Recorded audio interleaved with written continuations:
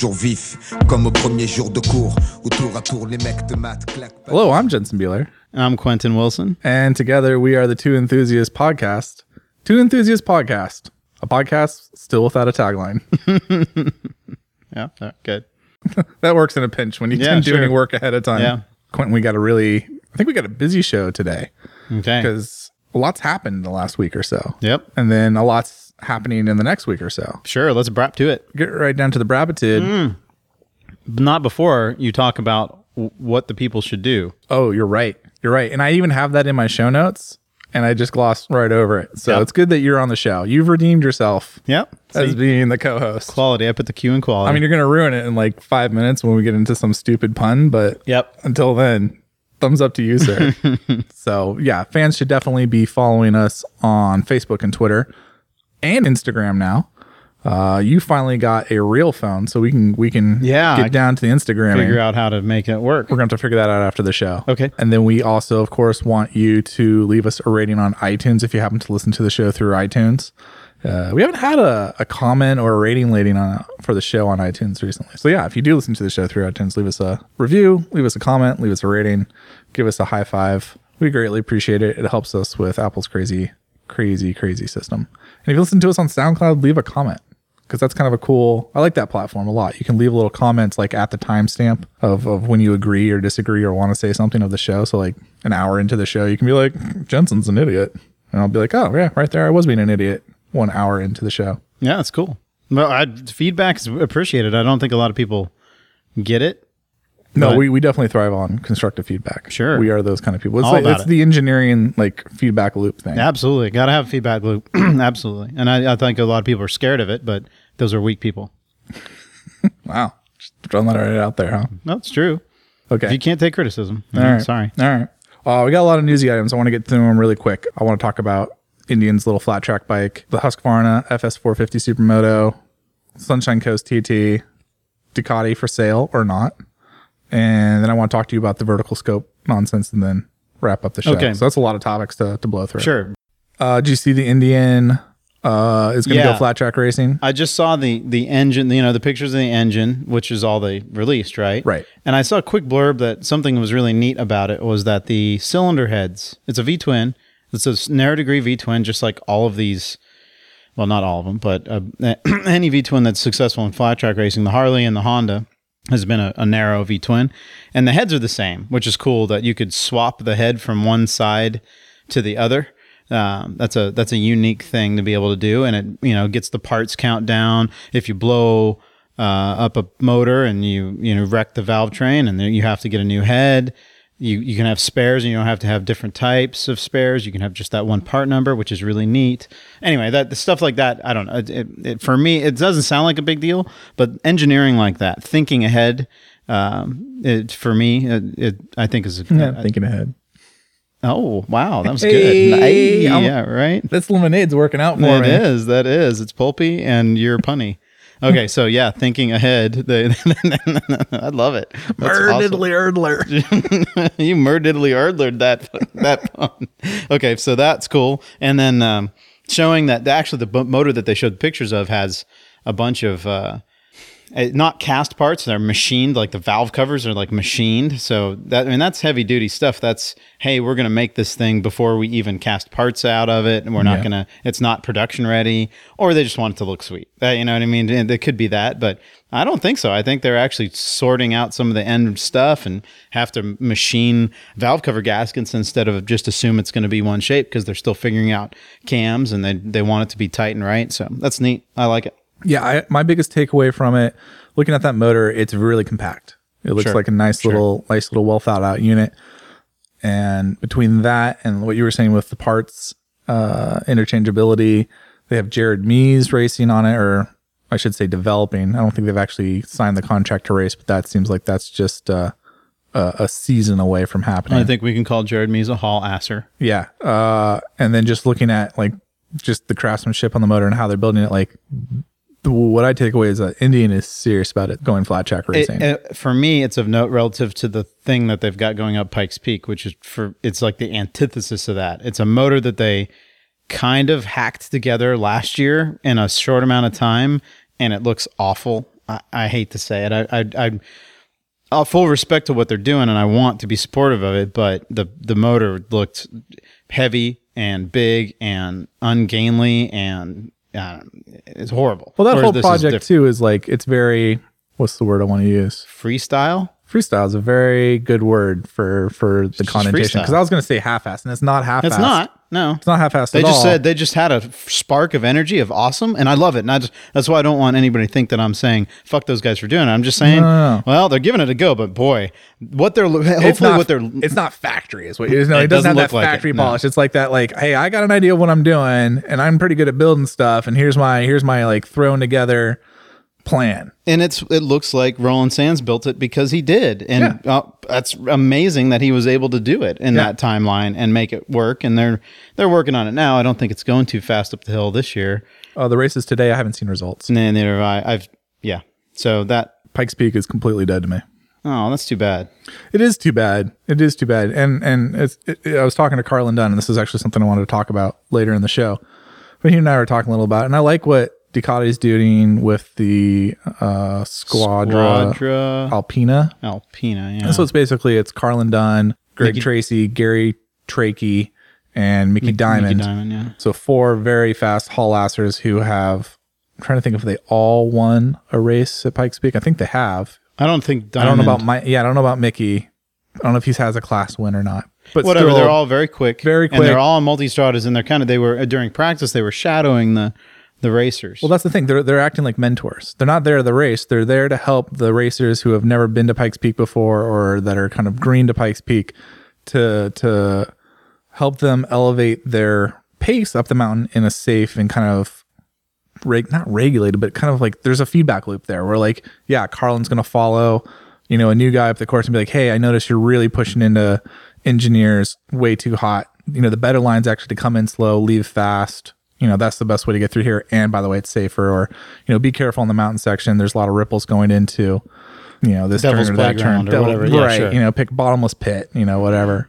Pick a turn. And, this is how to mitigate the risk that's going on. Because, like, truth be told, the motorcycle class at Pikes Peak is probably one good accident away from being just ended.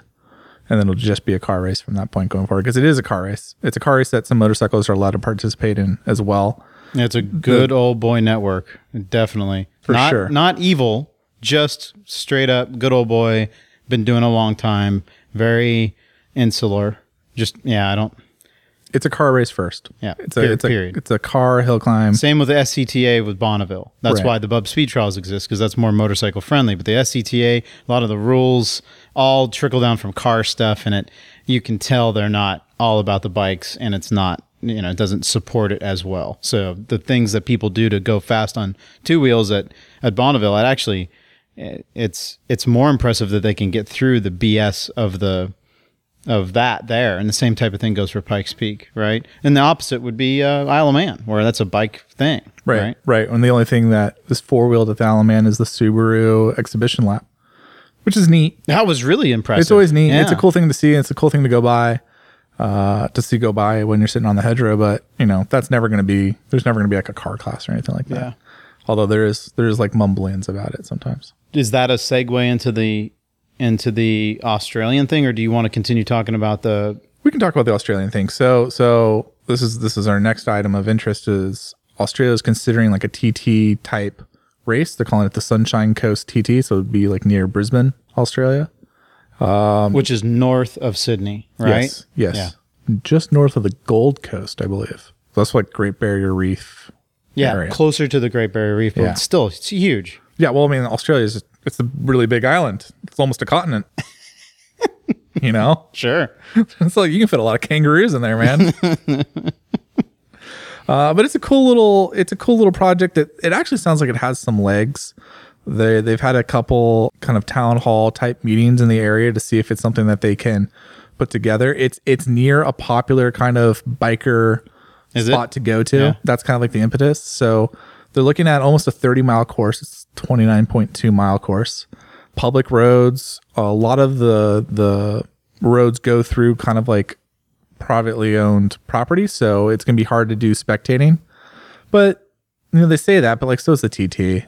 At the end of the day, If it draws enough interest and it helps people out locally, it's got to be right. And I think that's the thing they're trying to figure out. And I think they're talking like it's going to bring potentially 8.5 million into the economy, the local economy there, which could be good.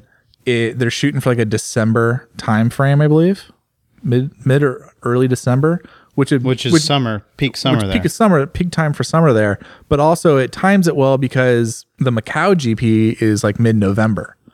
So you could kind of set up this thing where we have the Irish road races in the beginning of Northern Hemisphere summer and then transition to a Southern Hemisphere summer with Macau, Sunshine TT, and then maybe, another race in South Africa or something could come along as well. I know there's been some rumblings there.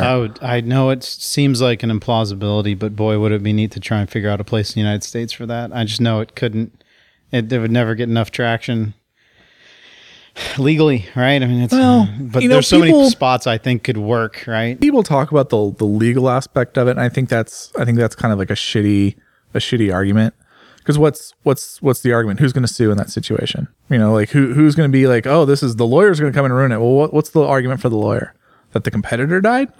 What's the argument? That the competitor didn't know that road racing was dangerous? Well, is that the same thing we're talking about with Pikes Peak, though? Isn't that why you feel they're going to get scared of it? Otherwise, they just say, yeah, it's your risk. Come on. If you fly off the mountain, that's your personal responsibility. Pikes Peak, I think the issue of Pikes Peak is, one, it's just run extremely poorly. Two, they have no idea what's happening on the course at any point in time. Up until the recent last year or two, I'm trying to think when they changed the spectator rules. You literally had spectators crossing a live track.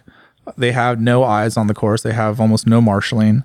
They have almost no timing. So I think Pikes Peak had a lot of issues from just a general management perspective. And then there's that perception of like, oh, a motorcyclist died. And then that gets in like the Colorado Springs newspaper or Colorado newspaper or national newspaper. And it's like, we don't need to have that kind of publicity going on here. I think they would get shut down for different reasons. But like, if you handle your spectators correctly, if you handle your marshals correctly, I don't understand what the legal liability really would be that's any different from anywhere else in the world. That's my point. Like, there's nothing special about the American legal system that makes it more prone to litigious actions from people than say the UK or the Isle of Man or Australia. Well, then I'd say it would then be hard to win the hearts and minds of people to get something like that. Whereas the Isle of Man, it's been going on for I bet over 100 years, right? Yeah, I bet if Red Bull came in, good point. And like did it right. Yeah, sure. And then like promoted the heck out of it and put like a ton of money into the local economy. Yeah. People would be like, hey, we love this thing. I can see it. And I can see it at a couple places in Southern California. I know a couple loops of 30-something miles that would be pretty epic, right? And you could totally do it. It'd just be, imagine the infrastructure it would take to get it done, though. That's what I'm thinking of, I guess, more than the legal aspect is. I don't think that's any different than like when like the Giro to the California. Tour de California. Yeah. Sure. Good point. Yeah, good point. Sure. Any of those other type events. What is Long Beach? Didn't they host Formula One or IndyCar? Yeah. But that's at least tight enough to where it's just the downtown area. That's a lot different than 37 miles of who knows what, right? Can you imagine? It doesn't have to be 37 miles. You look at like the Northwestern, Northwest 200, the Southern 100. Southern 100 is on the below-end circuit, which is 5 miles, I think, or 4 miles. So that's in the town of Castletown. Sorry, I've never been there. Yeah. Well, yeah.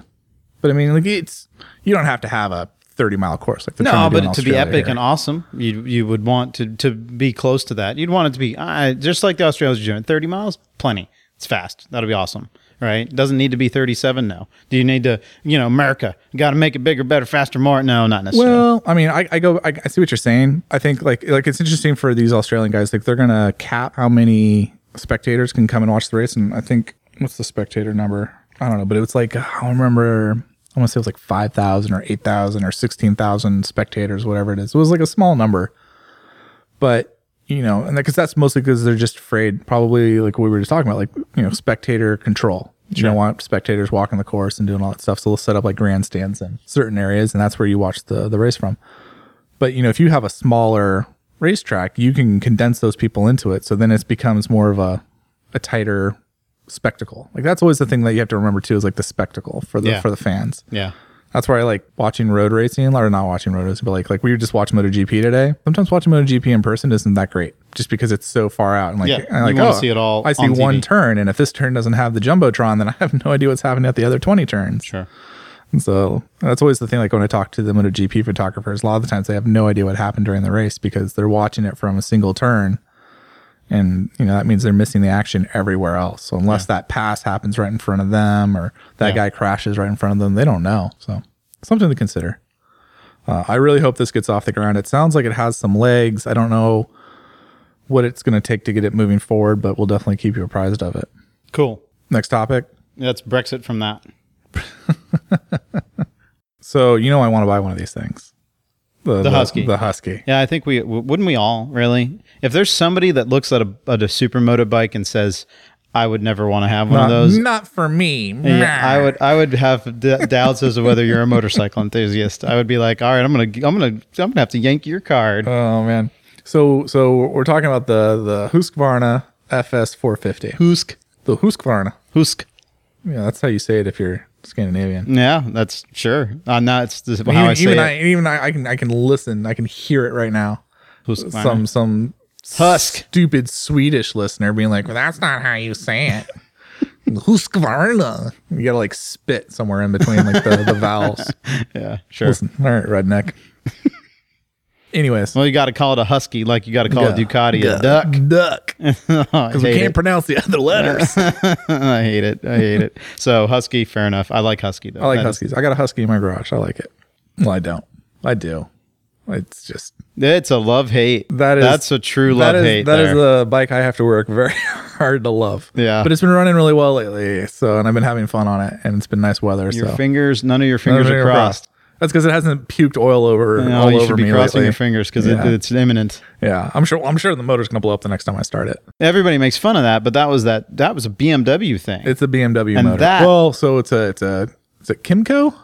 It's one of the Taiwan. Well, yeah, but who designed it? A lot of people don't make this differentiation between who built it and who designed it. Oh, well, the people that built it must be shitty. Like they're talking about Thailand. I was like, no.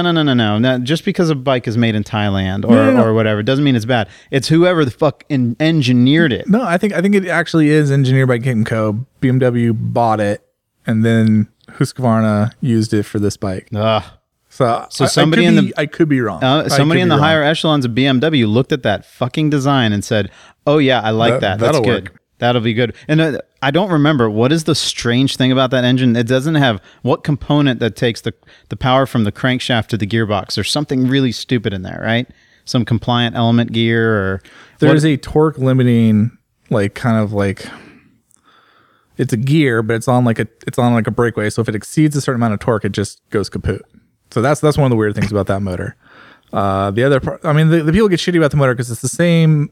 It's the 450 lump that came out of the G450X, which was like BMW's failed experiment for like an off-road bike. with the concentric It has a swing arm concentric pivot swing arm and so just so you know what we're talking about, the concentric pivot means that the gearbox The countershaft sprocket. countershaft sprocket Yeah. is in the same axis as the swing arm pivot, which is a very strange thing, and we would have that's a whole podcast. It's fun because I go to the track day and they go to check they do like the tech inspection. They go look at my chain. They're like, "Oh, your chain's way too tight." I'm like, it's concentric. Yeah, suck on that. Suck on that when I'm leaking oil all over turn 3. You should be like, dude, that's the last of your That's worries. just the least of your worries. Don't worry about it. All right. Well, my airbox has more oil in it than my crankcase, and then we're going to talk because that's going to happen in like 3 laps. Yeah. All right. So multiple failure modes on that engine, but generally it's been doing okay. It's a street bike. It's rare. It's the supermoto version of that, whatever bike that is. Is that right? Are we talking about my bike? Or Yeah, yeah. My bike. So my bike is the SMR 511. For those of you that don't know, I have a Husqvarna SMR 511, which is a 477 cc engine because people can't do math. Well, they just stroked out the 450, but that's a whole different can of worms. And you enjoy it. And it's fun. But it came from the factory as a supermoto. It's street legal, California plated, or was California plated. So California street legal, which is different than say like Washington State street legal. Sure. So that's cool. Easy to title, easy to insure. It's fun to ride around town. I've got it geared way too tall. I'll have to have a go on that sometime. Yeah. I've never ridden it. The last time I had a buddy go out and ride it, that's when I needed a new engine. But yeah, you should definitely take it for a rip. It's a lot of fun to ride. I think our buddy Ronnie did the Power Commander map for it, and it's making like 47, 50-ish horsepower at the rear wheel, which is pretty good. Pretty good for a California legal engine for setup. A street legal. Without any modifications, right? Yeah, I think I just put a pipe on it. Sure. And even then, like the pipe's not even that big. So you've got some Husky love going, and you want to Husk this thing. I want to Husk this thing. So the 2017 version of the FS450 of the Husqvarna FS450 is pretty sweet, because we talked about, I think 2 or 3 shows ago, the motocross bikes coming out with traction control and launch control and all that. So they just took that technology, slapped it right onto the Supermoto. So where are they racing? Like at this stage, is there a Euro? It's pretty popular. I wouldn't say it's pretty popular. It's popular in Europe. It's really popular, or more popular, I should say, in like France. Yeah, of course. Like we're seeing like a lot of the top Supermoto teams are either Eastern European or like French. Sure. And that was the way it was even when the AMA Supermoto was in full swing in the mid-2000s. A lot of the teams and the fast people were Euros, and a lot of them had French names. Yeah. And that was cool. That's the kind of the world thing about Supermo. I mean, Supermotard, that whole name, that's a French. That's French. That's so French it hurts. In the U.S., it was the Superbikers back in the early mid-'80s, and it would be on the ABC Wide World of Sports, and it was bitching, and that was kind of the start. And somebody at some point in time, 10, 15 years later in France, was like, well, we want to keep doing this, and it started to roll in the late 90s. I remember the first time I ever saw it, I was at the Streets of Willow, and I saw a bunch of people on weird shit supermotoing, including a Ducati Monster. Brian Catterson was on something bizarre like a CR500 or a Cagiva 500 two-stroke, and it was a neat time. Don Canet at that time was... I was going to say, Don Canet was really big into getting superbikers off the ground. Super TT, there was a class, I don't know, there was an organization from SoCal. So seeing that and then being in it and watching it, and then watching the AMA series start boiling, and X Games at the time, we were part of X Games. When I worked with Graves, I was team support for the Supermoto team for a long time. So it was great to be part of that, for sure. I love it. I think it's fascinating stuff. And now that I'm a better dirt bike rider, I actually want to get back into doing it, because I only did it once or twice, and I wasn't very good at it because I was not a good dirt bike rider at all, not even a little bit. So now I have some experience with that. I'd be stoked. That's music to my ears, because I definitely need someone to come out to the kart track with me. I'm not going to be able to buy a Husqvarna 701 though. What is it going to be, like $9,000, $10,000? Well, the 701, I don't know how much fun that would be around a racetrack. That's that's $10,000. The FS450 is going to be like, I think, between 10 and 12. Yeah, because it's going to be available in the US in September. You can get I never actually saw the price for the 2016. I meant to ask a buddy who's got one, but it's around that mark. And it's kind of like you're going to have to order it from your dealership, and it's going to have to come special. But you don't have to buy a dirt bike and then put probably $3,000-$4,000 worth of wheels and brakes and other accoutrement on it. Well, and that's the thing. Like that's what I like about my Husky versus like going the other route, which would have been to buy like a dirt bike and do the conversion myself. Like it's already done. I don't have to sit there with wheel spacers and figure out like, is my chain lining up right? It's just, it works right out of the box, but it's less of a headache in some ways than if I'd bought like a CRF 450 from Honda and try to find some wheels and get it all bolted up and dick around with the gearing. And then it's like, it's like my bike's a 6-speed. So then I've got like an MX bike that's a 5-speed. It's a wide ratio versus a closed ratio. It's a whole thing. You still would have been better off just buying a CRF 450. I'm just going to say that right now. Well, if I knew I was going to blow through an engine in like 300 miles, yeah, obviously. And frankly, they're more competent. I know this bike, because it is a street bike and it is street legal and it's got some stuff, and it's just not nearly as light and as trick as a proper built, done. Well, that's what this is. Right. That's what that's where I kind of like get torn. Like, I wish it was street legal, but I do like the fact this is an out of the box race bike. And so it's got the traction control, it's got the launch control, which is interesting, but also has the air forks. And we were talking before the show about that. I think I don't know what to make of that. I haven't ridden a bike with air forks, so I'm not able to speak with experience on how those work. So what the listeners need to understand is that in most suspension units, you're using a steel spring It might be titanium, but it's a structure, a spring structure to hold it up and then to absorb the bumps. And so the spring is the force acting on it.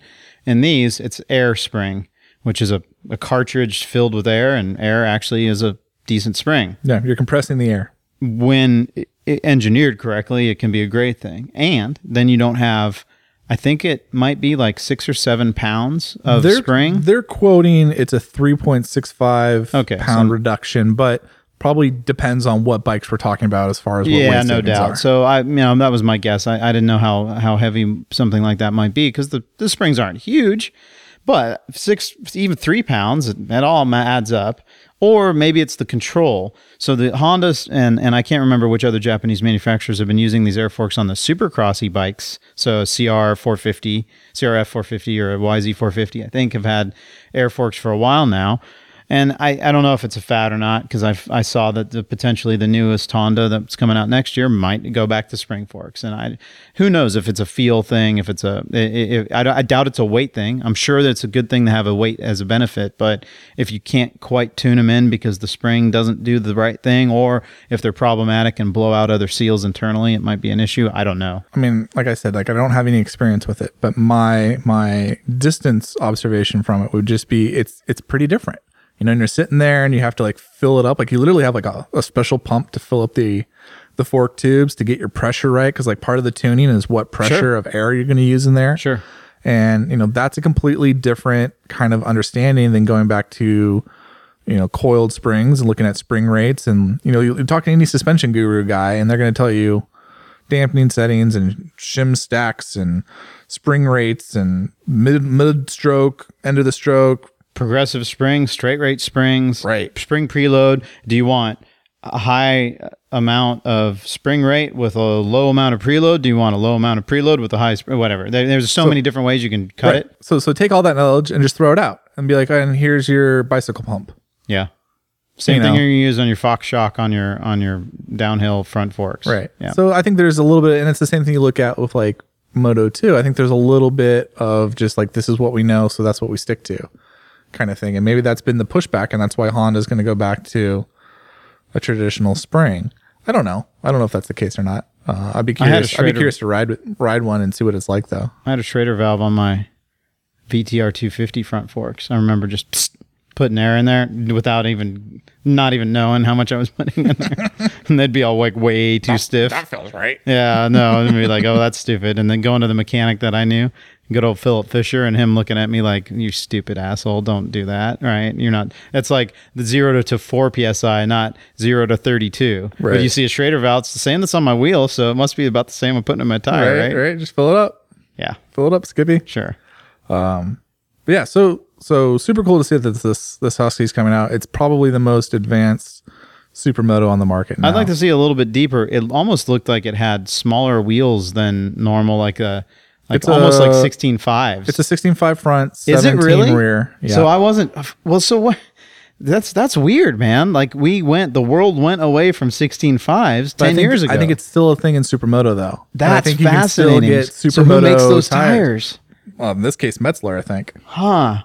That's really interesting. When I first saw the wheel, I was like, that looks like a freaking 16.5. And a lot of people are like, how the hell could you tell? But the sidewalls on 16.5s are huge. The tire itself is burly because that's the reason they do it. The circumference is about the same as a 17. It's just you're getting more structure. You're getting a lot of compliance from the tire itself. And that front end feel is critical on a supermoto because you're hanging the rear out so much, and you got to be able to take it from hung out sideways to powering on, pushing the front out, and that does some weird things to those fronts. It's a weird chassis setup. That's the same thing that happened between the tires, the Bridgestone tires and Michelin tires in MotoGP. Sure, roughly the same overall circumference.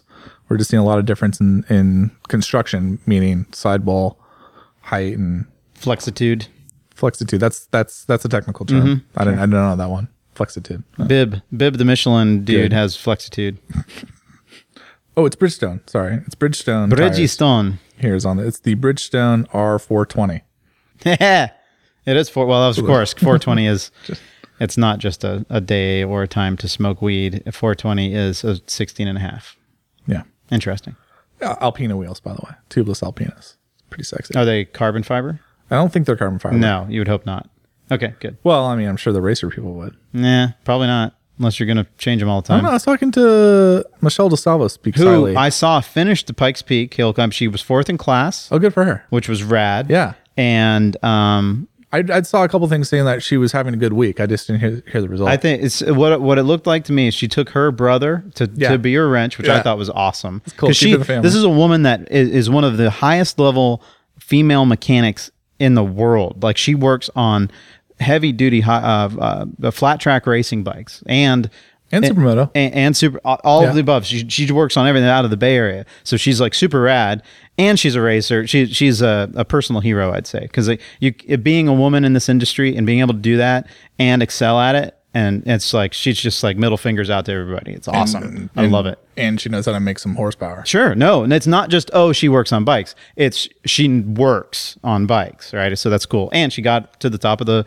Pikes Peak. I don't know if she'd ever done it before. It No, seemed she like, has. She's done a She few seemed years. like she talked about it the way like she loved the event, but so she'd done it before. But her bike looked sweet, and it was cool to see a pick at the top of the hill. Yeah. Good for her. Hopefully, yeah, I'll have to check out the Pikes Peak results, even though I kind of hate the race. And you shouldn't. It's I'll awesome. have to go. I like it. I just don't like. Here's what I don't like. I don't like the organization of it. I don't like Or lack thereof. Well, that's the issue. I don't like what they're doing with spectators, although I understand it.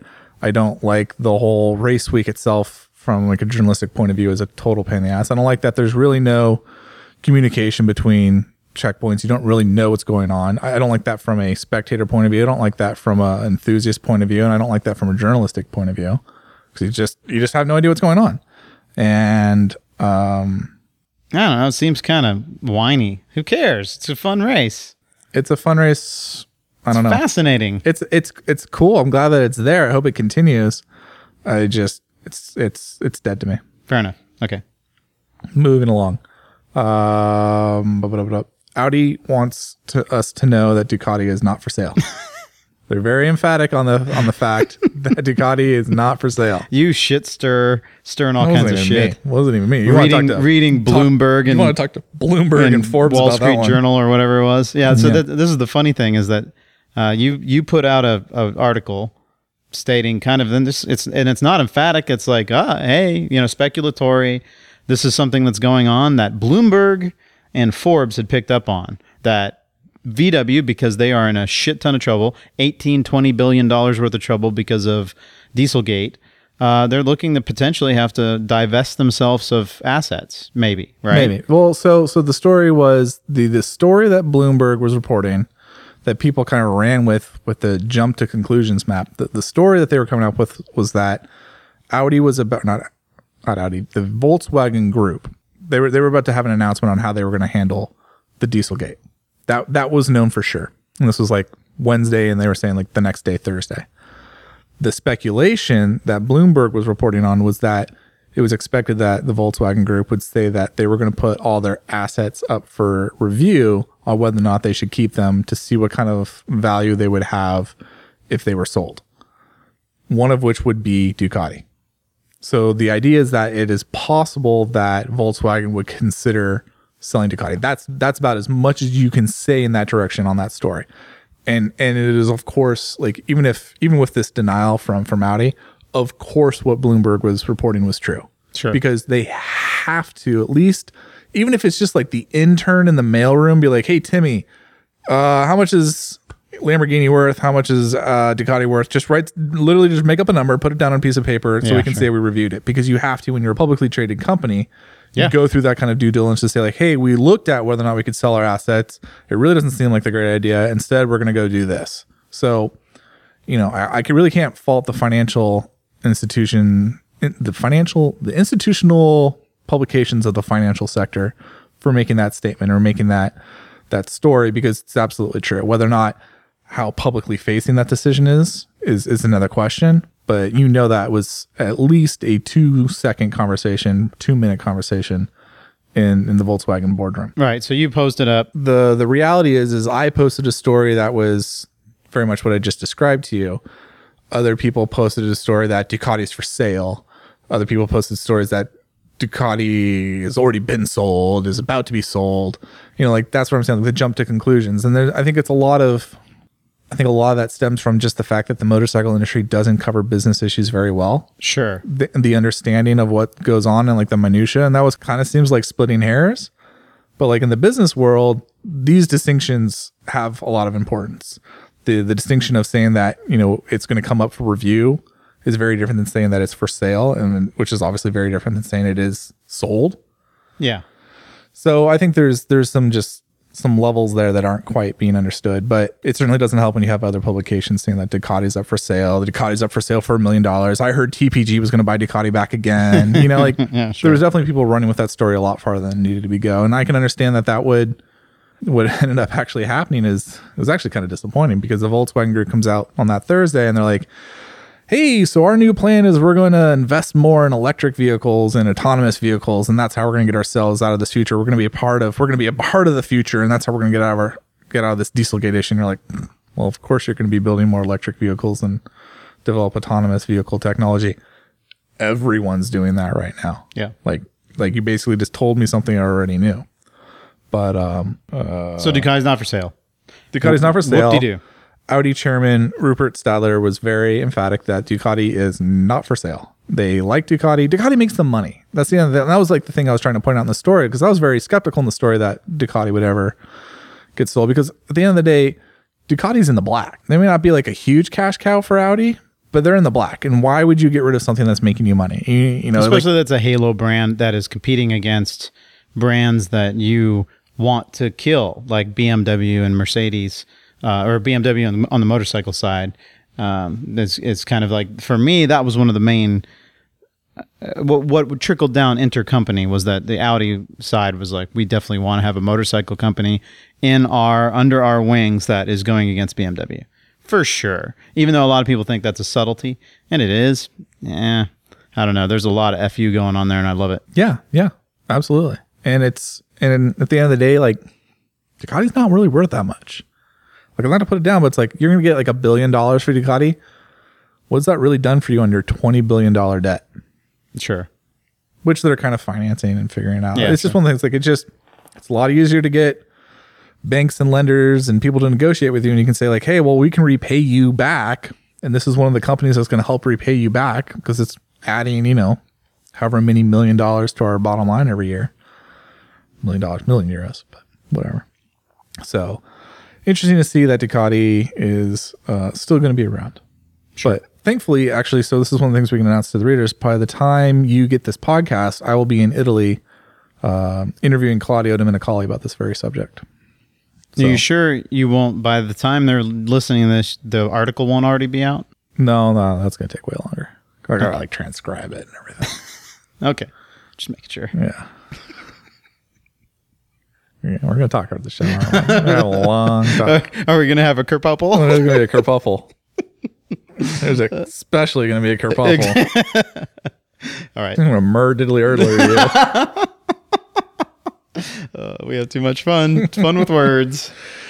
Anywho, last newsy item, because we're slowly getting through these. This is something I actually really wanted to spend more time on. So Vertical Scope, a company that I'm sure none of our listeners actually know who they are, but they should, got hacked, and like 40 million users' information got put out into the dark web. So for those that don't know, there's rapists. They've got your emails. I don't think they're rapists. They're probably Russian. Hey. The Russians hack a lot, man. I don't think people realize. Okay, so that's not just a prejudice. That is a truth. No. Like, we are having like a secret cyber war with Russia, North Korea, and China. Is that the axis of evil? That's the internet axis of evil. Republican axis of evil. Those Ruskies. Darn Ruskies. Darn Ruskies. And their communism. I kind of like Rusky as like a slur, though. I don't know, like, it's not like Husky? Or Huskies? A Husky on a Rusky? A Husky and a Rusky. It's just kind of like, it's just fun to say, like, Rusky. Yeah. Yar. Is it a slur, though? Yeah, it probably is to somebody. I'm sure Russians don't enjoy being called Ruskies. Yeah, I bet not. Pinko scum? They probably don't like being called That's way too far. They're not communists anymore. They would definitely take offense to that. Oh, yeah, they're not communists now. I don't think they ever were. Not really. Yeah. Well, true. They just traded one dictator for another. Yeah. That's a whole different podcast. Sure. Plutocracy, kleptocracy, somewhere in there, right? Though. Go into the gulagtocracy. That's what that is. Sure. Right. Anyway, so for those that don't know, back on track here. We're going to get fan mail on that or hate mail on that one. We lost so many Russian listeners. Actually, we probably won't. We'll just get killed. Yeah, you just sorry. Off. Welcome to your last show of the Two Enthusiasts podcast / motorcycling podcast, Motorcycle World, motorcycles, international motorcycles, road racing, MotoGP. Two wheels, kickstands up. Kickstands up. Hashtag KSCU. I'm gonna get through this story eventually. I'm not even drinking. I'm drinking lemonade that has like pulpy berries in it. We literally are drinking lemonade And from the that's cheerleaders next door that are selling it. We got spiked by boysenberry. Anywho, Vertical Scope, for those that don't know, is a Canadian company. They're based out of Toronto. They own like virtually every motorcycle forum on the internet. I mean, close to it. They own a lot of them. Did your TL forum get bought out by them? No, but we definitely leveraged an offer from Vertical Scope to get a better deal than the one we had. Awesome. Okay. And I may have done that. And this was 10 years ago. And that's like, to be fair, like I think I did that a couple times to them. So sorry guys for partying. Welcome to American capitalism. You shouldn't have lowballed You should have me. said, sorry. But they own motorcycle.com, which is probably the property that people are more familiar with. If you don't go to like Gixxer.com or R1 Forum or what is it, ZX10R.net. Aprilia forum? Is that one? Aprilia Forums own like ApriliaForum.com. I don't know. Be one of theirs. I thought that was AF1 still. AF1 is a separate thing. Because that's an OG forum, right? Yeah. What would like ADV Rider? Isn't that one ADV of the... is probably independent still. I'm pretty sure. There's a couple out there like BARF, the Bay Area Riders Forum is still kind of independent. Sure. But like there's just a lot of like, especially the model specific ones, like Gixxer.com is a huge forum for all the Suzuki Gixxer sport bikes. svrider.org.com. That was a huge one for the SV650 market. So they've got their tentacles. They got tentacles out there, man. They own a lot of forums. And then as we saw, 40 million users worth of data. And not very good security. Well, so that's the thing. So I actually know a lot about this because one, I was in the motorcycle forum space, and two, I've had some contact with Vertical Scope, obviously through my dealings with divesting myself of forums. And also they kind of came onto the market while I was still in the space. So we saw them grow, we saw them take people over, we saw them buy people and sell people. And I also have used the same software that they use. I have very intimate knowledge on vBulletin, which is like basically the gold standard software when it comes to online message forums. And it's very robust and it has a really great developers market. So there's a lot of free and cheap stuff that you can add on to add functionality and to add features. But it also is a nightmare for security issues. It's just buggy as hell. For a long time, you had to pay to get the security upgrades, which was just dumb. And it was like, if you buy the software, it's like $150 or whatever. Then you have to pay like another $100 a year to get all the software patches. And like, there was a lot of serious bugs. And they're one of the few companies that makes you pay for the mistakes that they've made. It's a really backwards business model, but because they have such a stranglehold on the industry. Yeah. And there's not really like, there's some open source and there's some other similarly priced products that are out there, but none of them have like the same functionality and just like, so they monopolize mediocrity. Yeah. And they're like they're based out of South America, I think. And it's just kind of like a weird, not Canada. vBulletin's based out of South America. Vertical. What's that all about? Vertical Scope's based out of Canada. Okay. So they got hacked. There is so like this gets like farther down the rabbit hole than we need to go, but like there's this place called Leaked Source, which is like the Google of like stolen databases. Yeah. And you have to pay to have access to it. So the information got put up on Leaked Source. So which basically means now it's for sale. And the kicker is it basically means like any of these forums you go to, your login credential has been compromised.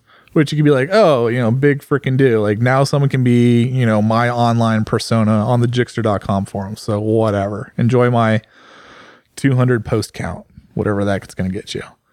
But the reality is it's like, okay, well, if, your username is Quentin Wilson and your login is like, I love kittens, but that's the same password you use for your bank account. Yeah, sure. Or your AOL or your Gmail or, whatever, Facebook. Oh, heaven forbid it's your Facebook, because then you go into Facebook and then you get more personal information. So that's what these people do. So they don't just like try to come in like, oh, I'm going to hack your Jixer.com account. And no, they're spam it or using whatever. that to go further, deeper. They're gonna take that account. They're gonna go to like Wells Fargo and Bank of America and local credit union, whatever, Portland Credit Union, and see if that login works there. And what they end up doing is they have like this list. They have these 40 million logins, and they just set up a computer. And they'll actually use hack computers across the world to do this like use a distributed attack, and they'll just basically go through all of them. They'll just brute force that list across all these major financial institutions, all these major social networks to see what works. So they'll use the login that you used for Jixerforum.com, whatever that login and password, and put the same one auto-populate into.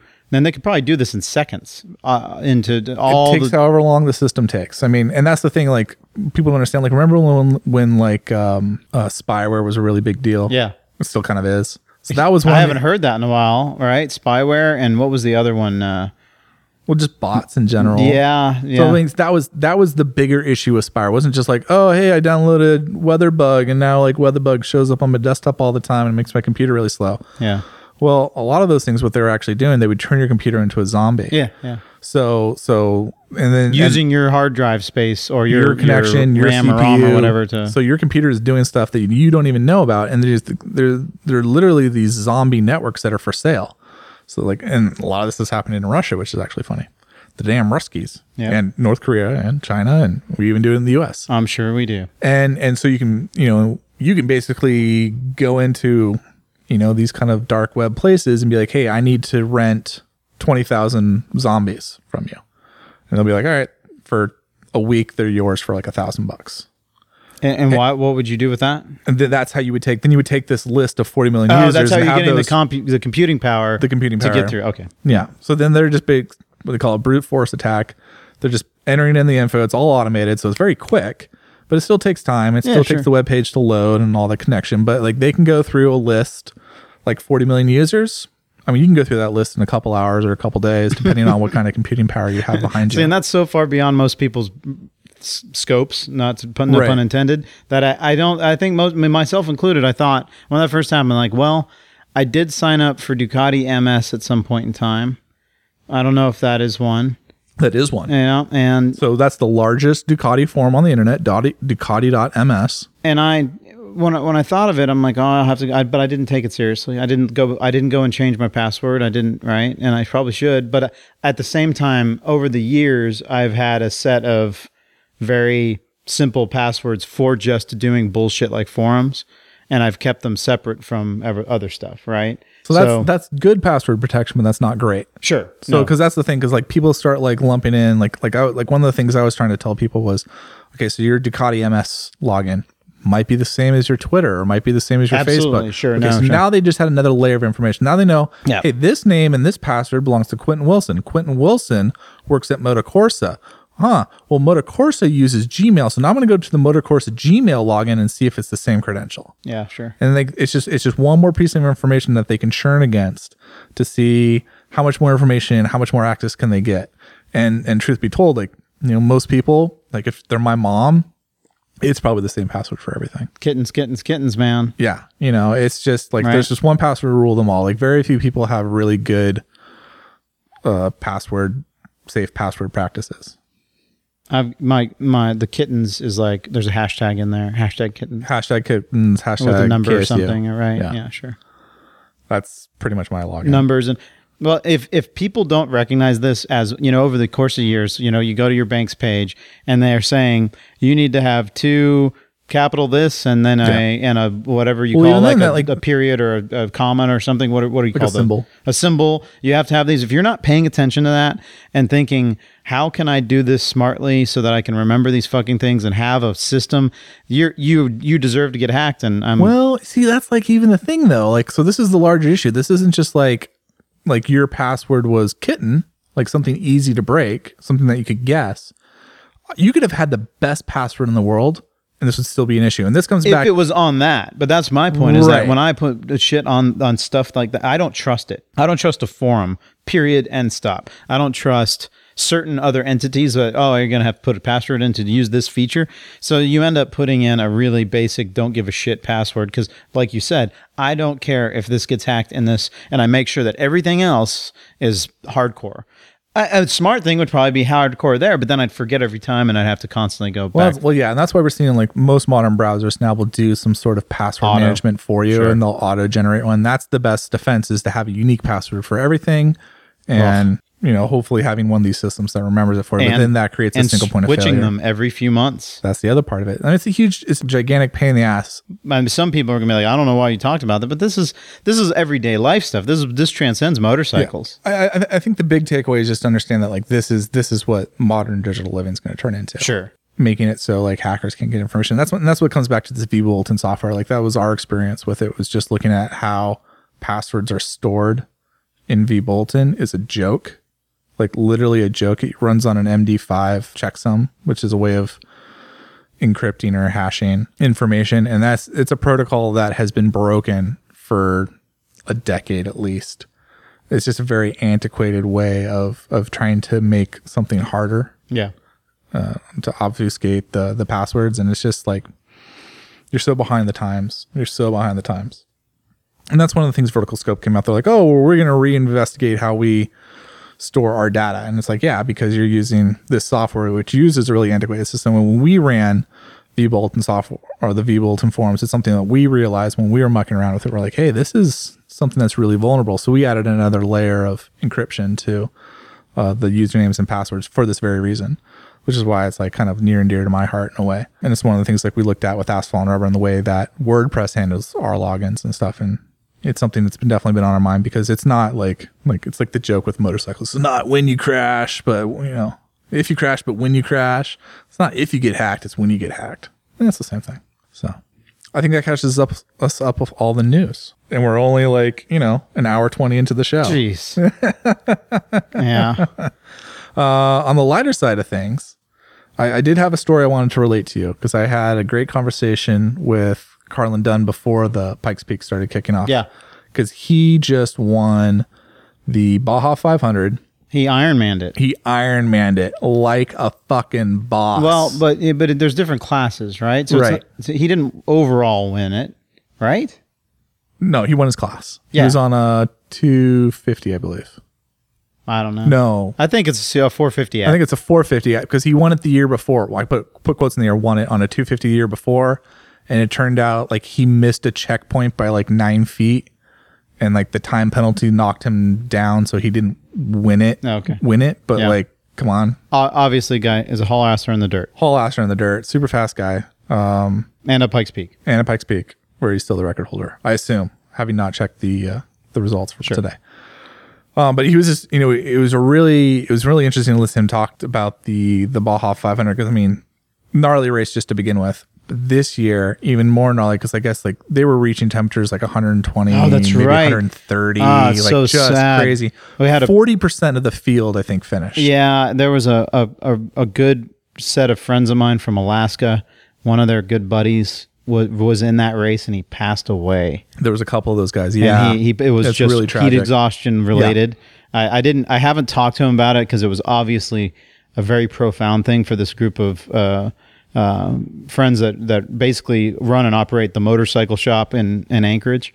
Great people, amazing people, and this person was obviously dear to their heart. It was a bad deal, because think about that pinnacle, amazing thing that they're doing, the race, and it's Right. Dreamscape stuff to be able to do something like that, Bucket and then list, and yeah. then to die. It's one thing to pass away in a horrible crash, because you come and expect it, but to get some sort of heat related failure, oh dude, it's so bad, because they were saying it was like 118. It was insane. Like listening, like I wish I'd recorded it so like we could listen to it, because me paraphrasing the story is not going to do and Carlin's justice. a pretty good storyteller. Carlin's a good storyteller, and it means a lot more coming from him. But he's basically describing the emotional and physical process that he went through the race, which I'm sure all the competitors went through. But he was talking about like, they were really big on watching his internal temperature whenever he stopped.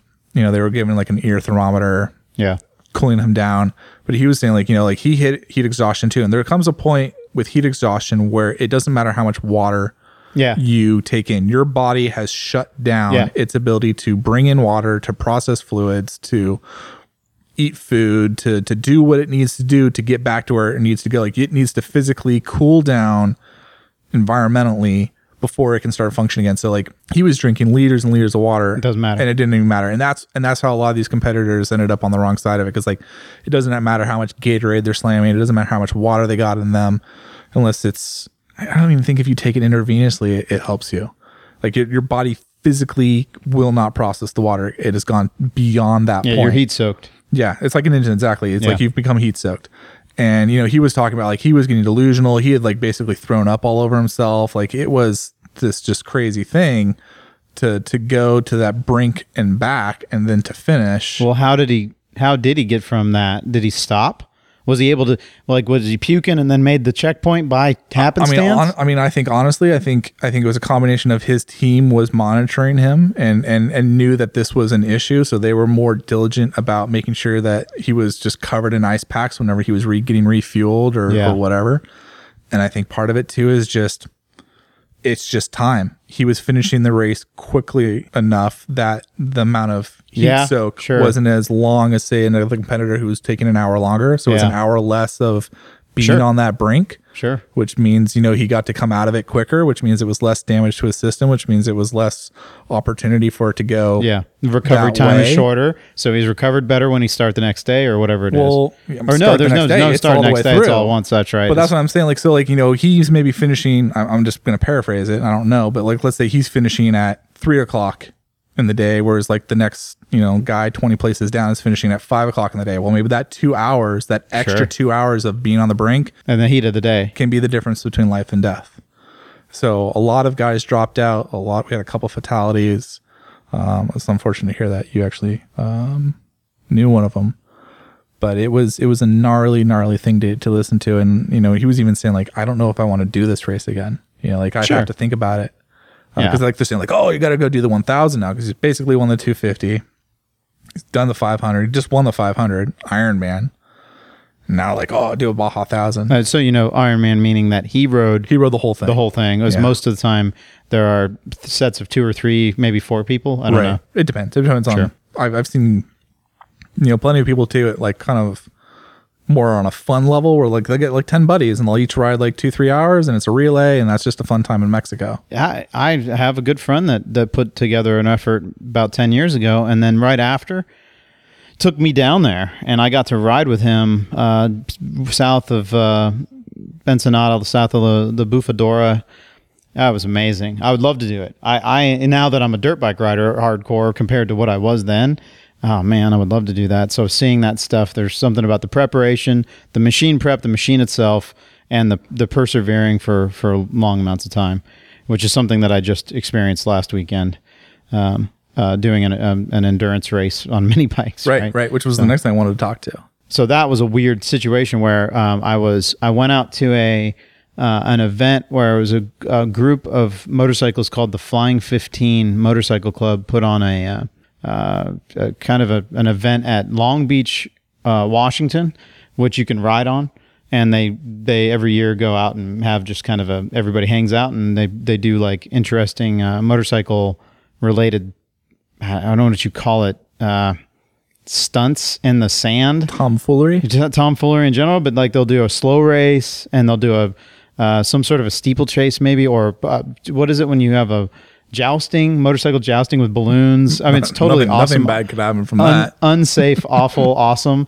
So I went out to it, didn't get to do any of that because it was on Saturday, but I got there in that night and took a bunch of pallets in my van for him to burn, and it was a lot of fun. And the next morning, one of the guys was talking about, I'm going to be doing this race in a couple weeks where his name is Cole. So Cole was like, I'm going with Derek, and we're going to go do this 6-hour endurance and it's a mini bike intended race or a smaller bike intended race. It's like 300 cc's and down. Yeah. 300 down on the modern and then 500 down on vintage. And I can't remember where the break point was vintage. It was between 1980 and 83, I think. Huh. So I raised my hand up. I said, dude, I didn't even know this guy. Seriously, didn't know. His name's Cole. I was like, I didn't know him, but I'm like, I am all about that. If you guys need somebody else, I will totally come in. And I know I'm quick enough to be able to be like, I can help. Right. I'm not going to go in and be a failure. I cut my teeth racing on go-kart tracks. The thing was, he was on some old two-stroke Honda. I didn't quite get it. He said it was an Elsinore, and I was like, okay. So in my head, I had the idea of it being a very old, mid-'70s, twin shock, silver tank, low, simple bike. And when I got to his garage the week of, to help with preparation, it was a 1980 long travel suspension, twin shock, laydown style. It's kind of a gnarly bike. So when I first saw it, I'm like, oh, this is, I don't know if I'm, all right. That's kind of gnarly. And it's he races vintage motocross. Cole does. So he'd been using this bike for 15 years and was just going to spoon on some tires onto the stock wheels. Right. Okay. So 21-inch front Avon, whatever the size rear, I think it's an 18 or 19. It was a Continental. And then we just went about the business of looking at the rule book. All right, what do we have to safety wire? What do we have to do? And we got it together. And the track is called Mac Track, which is in McMinnville, which I'd never been to. Which is where I go for my Supermoto fun. Yeah, and now I know it intimately. So we get out there, and I didn't know what to expect. I didn't really look it up. I know the club that put it on is a club called Sang-Froid. Sang-Froid. Okay, good. I'm glad I wasn't. This means cold blood. Cold blood. And it's another local. There's a lot of gangs here. I call them gangs as a joke, but there's a lot of clubs in Portland. And the Cretans are here. Sang-Froid, Flying 15 are all very active, and they constantly are doing stuff, and it's really neat. In the beginning, I kind of looked at it like, well, this is kind of weird. I'm not really into the club thing. But the more I'm in it and hang out with these people, the more I appreciate how much they bring into motorcycling in Portland, right? Well, we like the alley sweeper was that was a Sang-Froid. Yeah. Right. And so this was a good deal. So I get there and I see a lot of Ninja 300s and a lot of old shit. And when I say old shit, I mean shit. It's fucking gnarly. But that's almost the cross you're bearing is. I know. I'm sorry. I got a pain. Got a little heartburn from the lemonade? No, I just got just a sharp pain in my chest.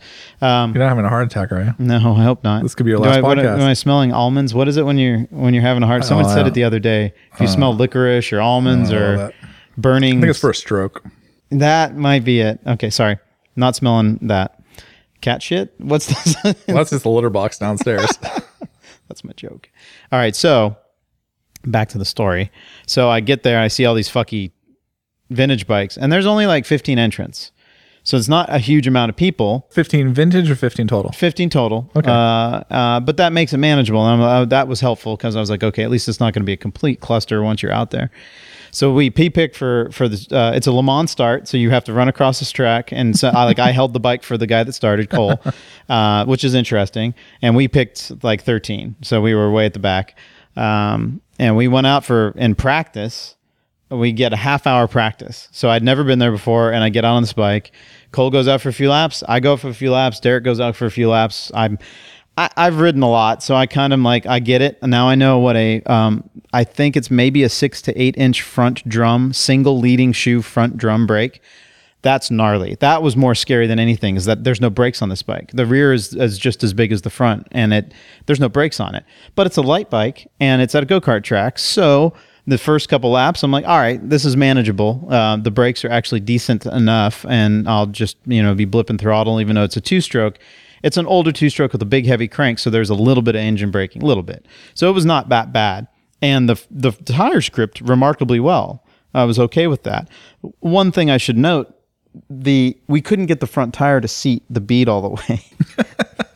So it's a 21-inch front tire, and whatever they tried to do to get it to seat didn't work. So it was close, but the bead wasn't seated. And this means the area of the tire that rubs against the wheel to create the air seal wasn't all the way as far as it should be, which actually creates a little bit of a dip in the tire, which means it's a little bit of a vibration.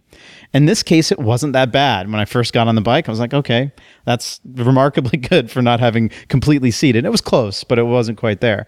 So I watched them go out. Cole goes out for an hour. Right, we figured out during our practice session that it'll take half an hour of us all riding and barely hit half the tank. So I was like, shoot, we might be able to go a full hour before swapping, which is kind of critical in one of these endurance races. The least amount of time you have to come in, right? The better. So he comes in at 40. We flag him in at 45 minutes because we had talked about it, and we didn't want him to stop on track with no problem with gas, right? So he comes in. There's plenty of gas, and he just takes off and goes out for another 15 minutes. Then Derek goes out, and he's out for 15 or 20 minutes, and all of a sudden the bike starts getting really loud, really loud. So he comes in. We're like, I figured the stinger would fall off because the stinger, calling that the muffler on the back of a two-stroke, generally called a stinger. So the stinger fell off, and it was held on with like pipe strap. So I was kind of assuming that would be it. Well, when he pulls in, it's still on. We're kind of in a mad rush, and somebody says, look at the front of the pipe, and there's a 3-inch square, 3 to 6 inch square gaping hole on the inside of the pipe towards the frame where the pipe had been rubbing on the frame.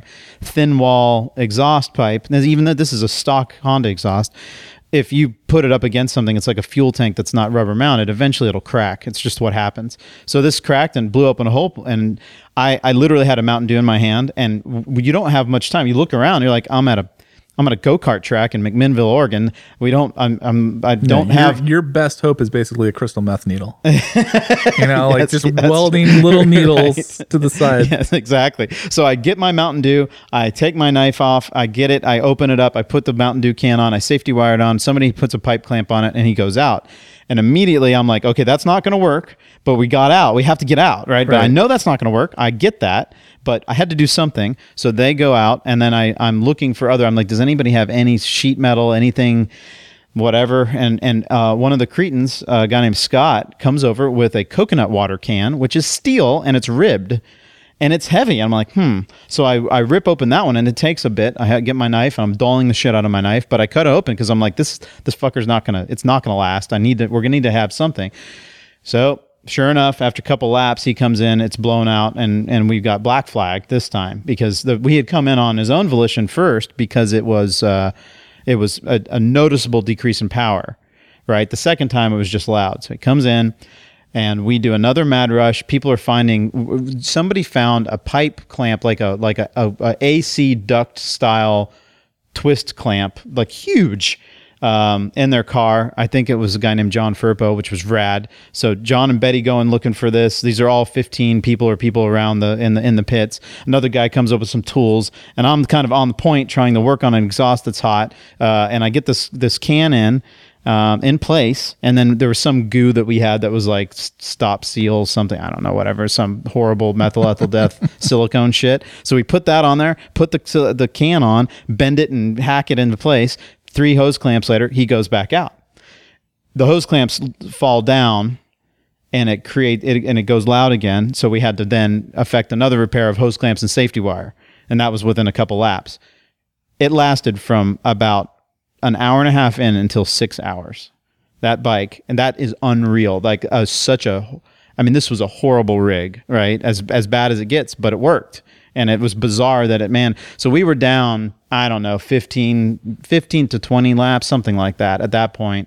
And I get to go out, and I'm at the stage where I'm in the center, right? I was running the anchor, but there's also one of the cool things about this race is that they switch directions mid-race. Oh, cool. So you get to go both ways. And when they do that, you're not allowed to pit. You just come in to the pits, turn around, and it sounds like it's a clusterfuck, or it would be, but it actually ended up being really good. So they did that, and I went out for, I don't know, half an hour going the first way, and then I went out for the first little bit that way, and I learned tracks really fast. So I put myself up in the front where all the Ninja 300s were, and I stuck with them for quite a bit in the beginning because I just learned. I'm very fortunate that I learned tracks fast, and I got it immediately. I was stoked, but I was tired, and going the other direction was significantly harder on me. Which way we started are you going now? Clockwise and then went counterclockwise. So the first direction was hellish in that I don't know what it was about gearing, about front end slides. Oh, and I crashed twice. Sorry. Crashed twice on the front end. One time I crashed with my hands on the bars, didn't ever let go, and was able to pick it up without ever letting go of the bike and just kept going. But because it's an endurance race, they forced you to come back in the pits. If I wouldn't have had to come back in the pits, it would have been 5 to 10 seconds lost. It was amazing because the bike's so light and simple and and it's a go-kart track. So anyway, crashed twice. Derek crashed once. Cole didn't crash once. When we flipped around, it was great. The bike came into tune on the other way, but then towards the end of the race, that the oscillations coming from the front end reared their ugly head, and I made the mistake of looking down at the front wheel at one point in time, and it was so bad. It wasn't just that the seat hadn't beaded; the wheel was radially and actually all over the place. I mean, and it was hopping like a mother. The front fender was, because I was going a lot faster the other way, and in mid corner it would just start letting go. Well, the other way's quicker. Yeah, sure. It was great though. So I did the anchor position for that. We ended up 4 laps from the lead team, which was the Sang Fua guys, I think.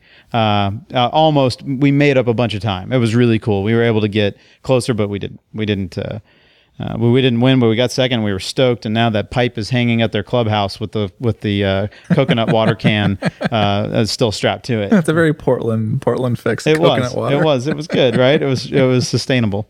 So yeah, that's my story, and that was rad. And I would love to do it again, and doing it with a ancient bike instead of the newer Ninja 300 is. That's kind of what made it cool. It was like, I did not expect that bike to last 6 hours. Yeah. So it didn't. Fair enough that something rattled off of it, but the rest of it, and with a big hole in its exhaust, is still, I mean, that coconut water can didn't fix it. It was just a patch, and there's still a hole there. And usually when that happens to a two-stroke, it'll burn a hole in the piston, it'll lean it out, it'll blow it up, but Honda, man, they make some shit. It's amazing, right? So I went looking for a 1978, 79, or 80 CR250. I've been scouring. It turns out they're not easy to find because everybody that vintage races likes them because they're brick shit houses, right? Amazing bike. So good times. We're gonna have to do that next year. Oh, totally. We need like I thought of you the whole team. time. I was like, this would be right up your alley. You'd be stoked to do it. We're just gonna have to find a funky bike with a disc brake. I think a disc brake. That was the biggest amount of lap time that I was missing. So you think more fun vintage class than new class? Yeah, it just would be. It would make more sense to do new, but I don't know. It'll be easier to find a bike and stuff. Sure. I thought about my 125 two-stroke, but I 6 hours even at a go-kart track. Yeah, I don't know. I don't know if that would be very good. Actually, 125s are not very good for small tracks. Everybody's like, oh, it's a 125. It'd be fine. You remember, the 125 is made to race at MotoGP tracks. It's made for high speed, high corner speed. That is a slow track. It's really slow. Very slow. So smaller wheelbase, smaller stuff that's made to brap around is actually quite good. I almost think like a 250 Supermoto. That's exactly what I would have done. I would have, if all these guys were out there on 300 Ninjas, I'm like, I'm pretty sure that you could rail on that track with a 250 Supermoto, period. I've chased a couple of those Ninjas around there, and there's kind of a back straight and there's a front straight, and outside of that, it is just super, super, super, super tight. Sure. And you want to be Supermoto, pushing the bike down rather than hanging off. Possibly. And I ended up having to I had to switch up my style every corner depending on the corner because the front end was going in certain corners, but it was threshold braking in others, and it was fine. So the threshold braking, I could push it down like a dirt bike and get more lap time out of it. But some of the other ones I couldn't, and it was just bizarre. That's fine. I'm probably half of those corners I'm getting a knee down, and the other half I'm sticking my foot out. Yeah, but it's a cool track. It's a cool track to have you. I assume they didn't have you going over the jump. No, there were no jumps. No jumps. Yeah. Okay, that's probably smart. Yeah. But yeah, it's a cool little track to have nearby in Portland, and it sounds like a lot of fun. Like we definitely need to keep that on the radar for next year. Sure. Because I was pretty jealous. I'm not gonna lie. Was I somewhere? I was doing something. I don't know. Yeah. I don't know. It was a whirlwind for me because it was like I didn't know I was going to be racing it until like 3 or 4 days beforehand. When they're like, "Hey, yeah, you want to do that?" I'm like, oh, "Okay, where do I go? Can you come over tonight?" Right, and then help work on changing fork oil in a CR250 that probably hadn't been changed in 15 to 20 years. It was gross, but it was fun. Cool, man. Awesome.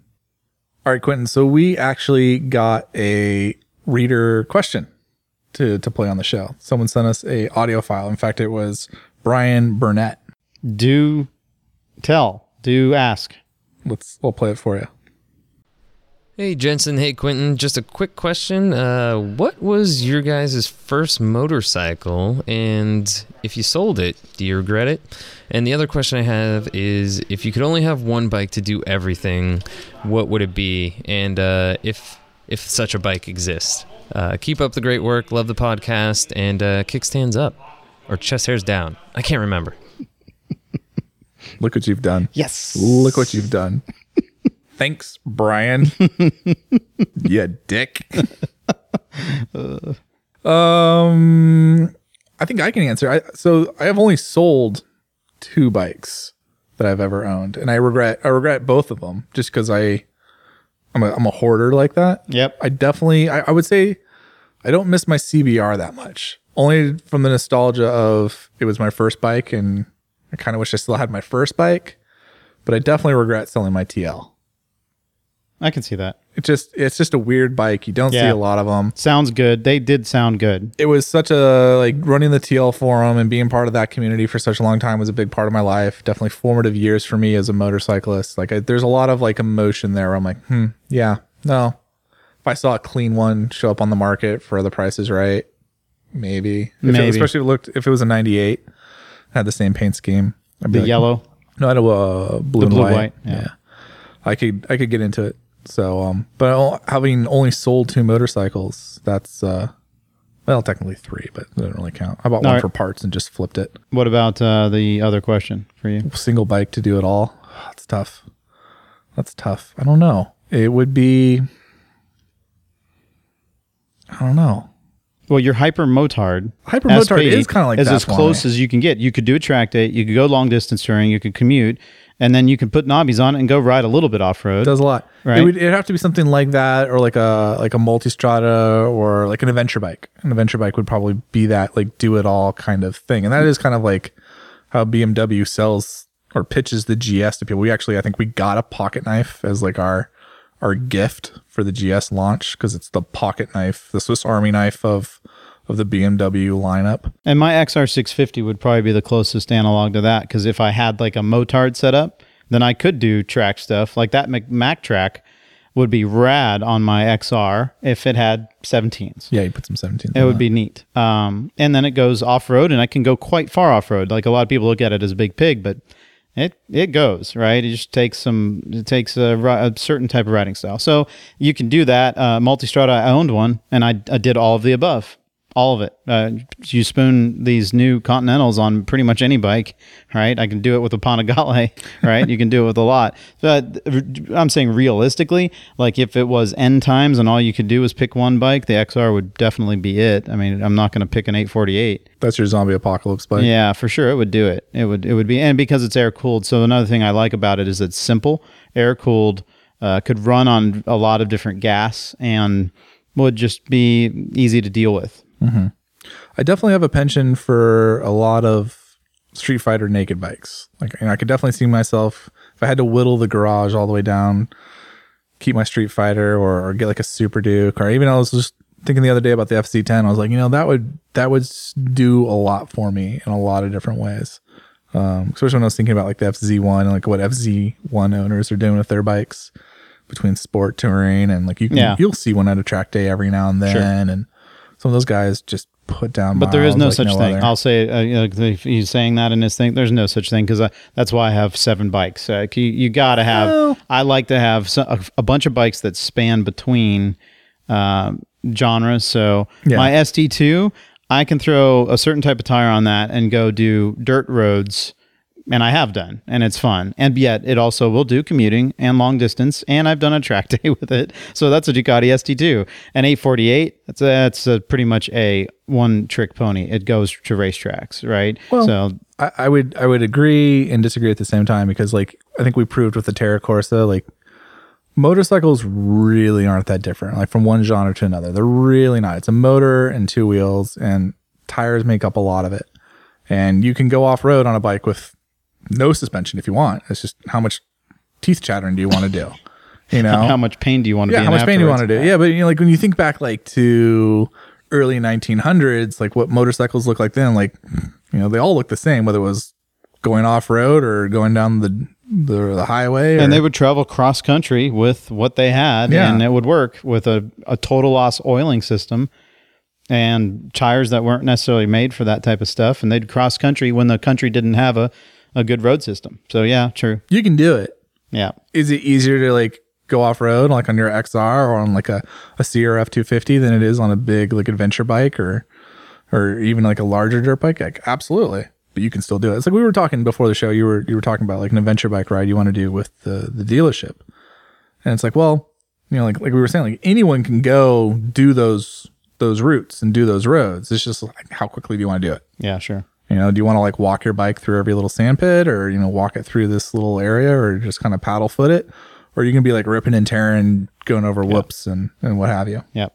And it's just different strokes for different folks. Sure. And as far as my first bike was a Honda NX 125, and it was my dad's bike. And I looked for them on Craigslist every once in a while. It's not a good bike, not as slow as Christmas, not revvy, but again, a Honda air-cooled single. The NX 250s were water-cooled. Great bike. There's no regret because I didn't ever really own it. I don't even know what happened to it or how it got sold. I think my dad eventually was like, I don't want this anymore. So there's not really a whole lot of regret there. But that wasn't like my first real bike was my Honda VTR 250 that I spent a lot of time on. And again, there's no regret selling that because I crashed it into the ground multiple times and it was a beat to shit thing by the end, as was my F2. You talked about your CBR, which was my next bike. I would love to have all of those bikes. Of course, if I could, I would have all of them sitting in my garage for sure. Yeah. The F2 specifically, as I've been around a few of them recently, a couple people have them or are around. That's a really good bike, extremely competent machine. And I've thought about, well, that would be fun to go race older superbike class with. Like there's a dinosaur class, and it would be fun to be on because I know the bike 50,000 miles worth, and that's a lot, right, on a motorcycle. Right. But the VTR, because it's a 90-degree V-twin instead of the awful Kawasaki parallel twin, was just so bitchin', and mine was fuchsia and teal and white, so it was just fabulous, right? So let me flip this question around on you the other way. Is there any bike that you've sold that you're like, I am so glad I got rid of that money pit? No, much like you, I've kept the VTR, I seriously, I crashed into the ground. It was a beat piece of shit, and I left it in College Station when I left to go to MMI, and I had my F2, and my dad literally traded that in on a Del Sol that I eventually ended up driving. So that I'd rather have the Del Sol than that bike at that stage. The F2 got stolen from the Long Beach Convention Center parking lot and recovered in East LA. And it was never the same, and I never built it back up after that because by that time I had, a couple months later I bought my ST2, which I still have. So I've had a ST2 for 15 years. I don't ride it that much anymore, but I will. Right, I'll get it back going eventually. It's the absolute. So I still have that bike. As far as bikes that the one bike that I've sold, I haven't sold too many. So 675 Triumph, don't regret it. That turned into an 848. It's way better. The Street Fighter 1098, for sure. I keep looking. There's one in the shop now, and there's a couple there. I want that back. I want that back. I want a pipe on it. I want it to be white. I want it to be just like I had. That was one of the best. You want a white Street Fighter? Yep. I bet I could find one for you. I bet you could. Is it street registered? No, you got to pay the registration, but it's got a sweet leopard print. Oh, the leopard print, for sure. A little highlight. Fabulous. So yeah, that for sure. At this stage, I'm gonna own another one of those someday. It's not like critical because I have an 848 I'm happy with, and I would stick with that. But now I'm just trying to figure out what the next flavor is, and I think it might be an older Multistrada, an air-cooled Multistrada. Again, I keep going back to simple.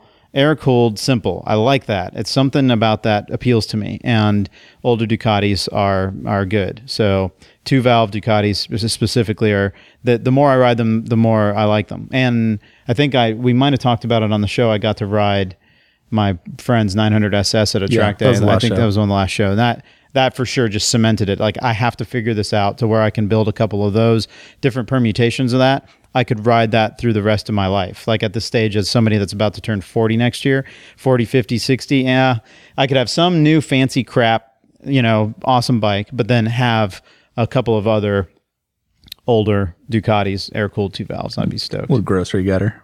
Whatever, right? It could be a track day bike. It could be something, fairly unique. It could be a cafe racer-ish thing, right? Even though that's not my jam.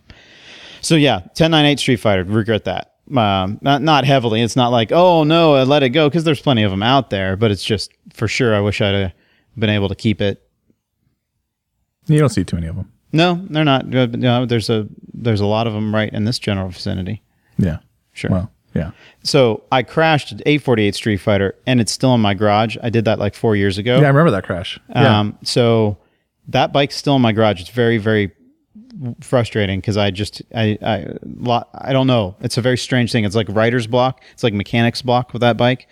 So I need to sort that out. But I'll say this: if I could build that engine, just take it apart, build it as 1,000, and then have that bike, which has a way better chassis than the 1098, that would be the sweet numbers bitchin' bike. So that's why I find it's interesting that you wanted a 1098, because I would look at the 848 Street Fighter as being the better bike. It's a better bike for sure, but absolute power corrupts absolutely, and that's what the 1098 has. I don't necessarily even want that though. I just want a little bit more punch up top, because the 848 it's detuned compared to a normal 848. Yeah, it's just not as good. I'll give it to you. I'll give you that one for sure. Right. So if you could build one out with better heads and better and a little bit more CC, just to get the punch back. Bigger airbox would probably help a lot.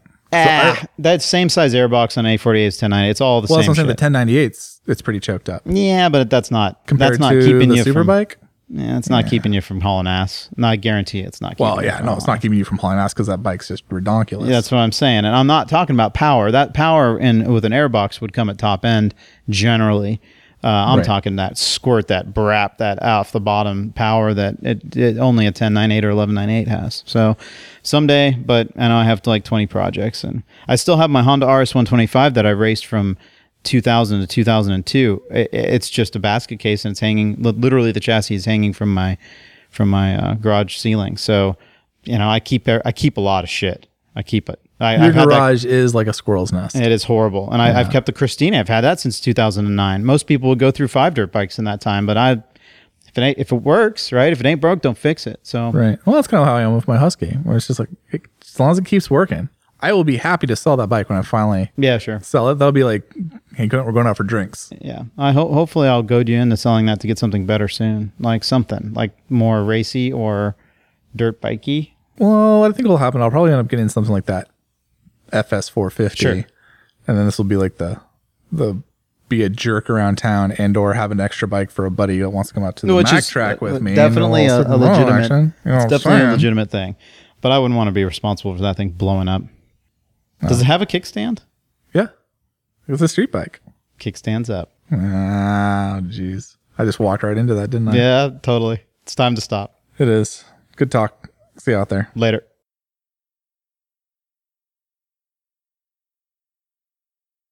Which is called like keyword loading. Like it's gonna be like two enthusiast podcast - motorcycle podcast for motorcyclists on motorcycles, motorcycling around the motorcycling world. Kickstands up. Fuck. We're probably going to have to do kickstands up, because I'm sure people just typing in, is there a kickstands up podcast? That's what I want to listen to. I just want to hear like 3 hours of kickstands clicking up. That would be gross, right?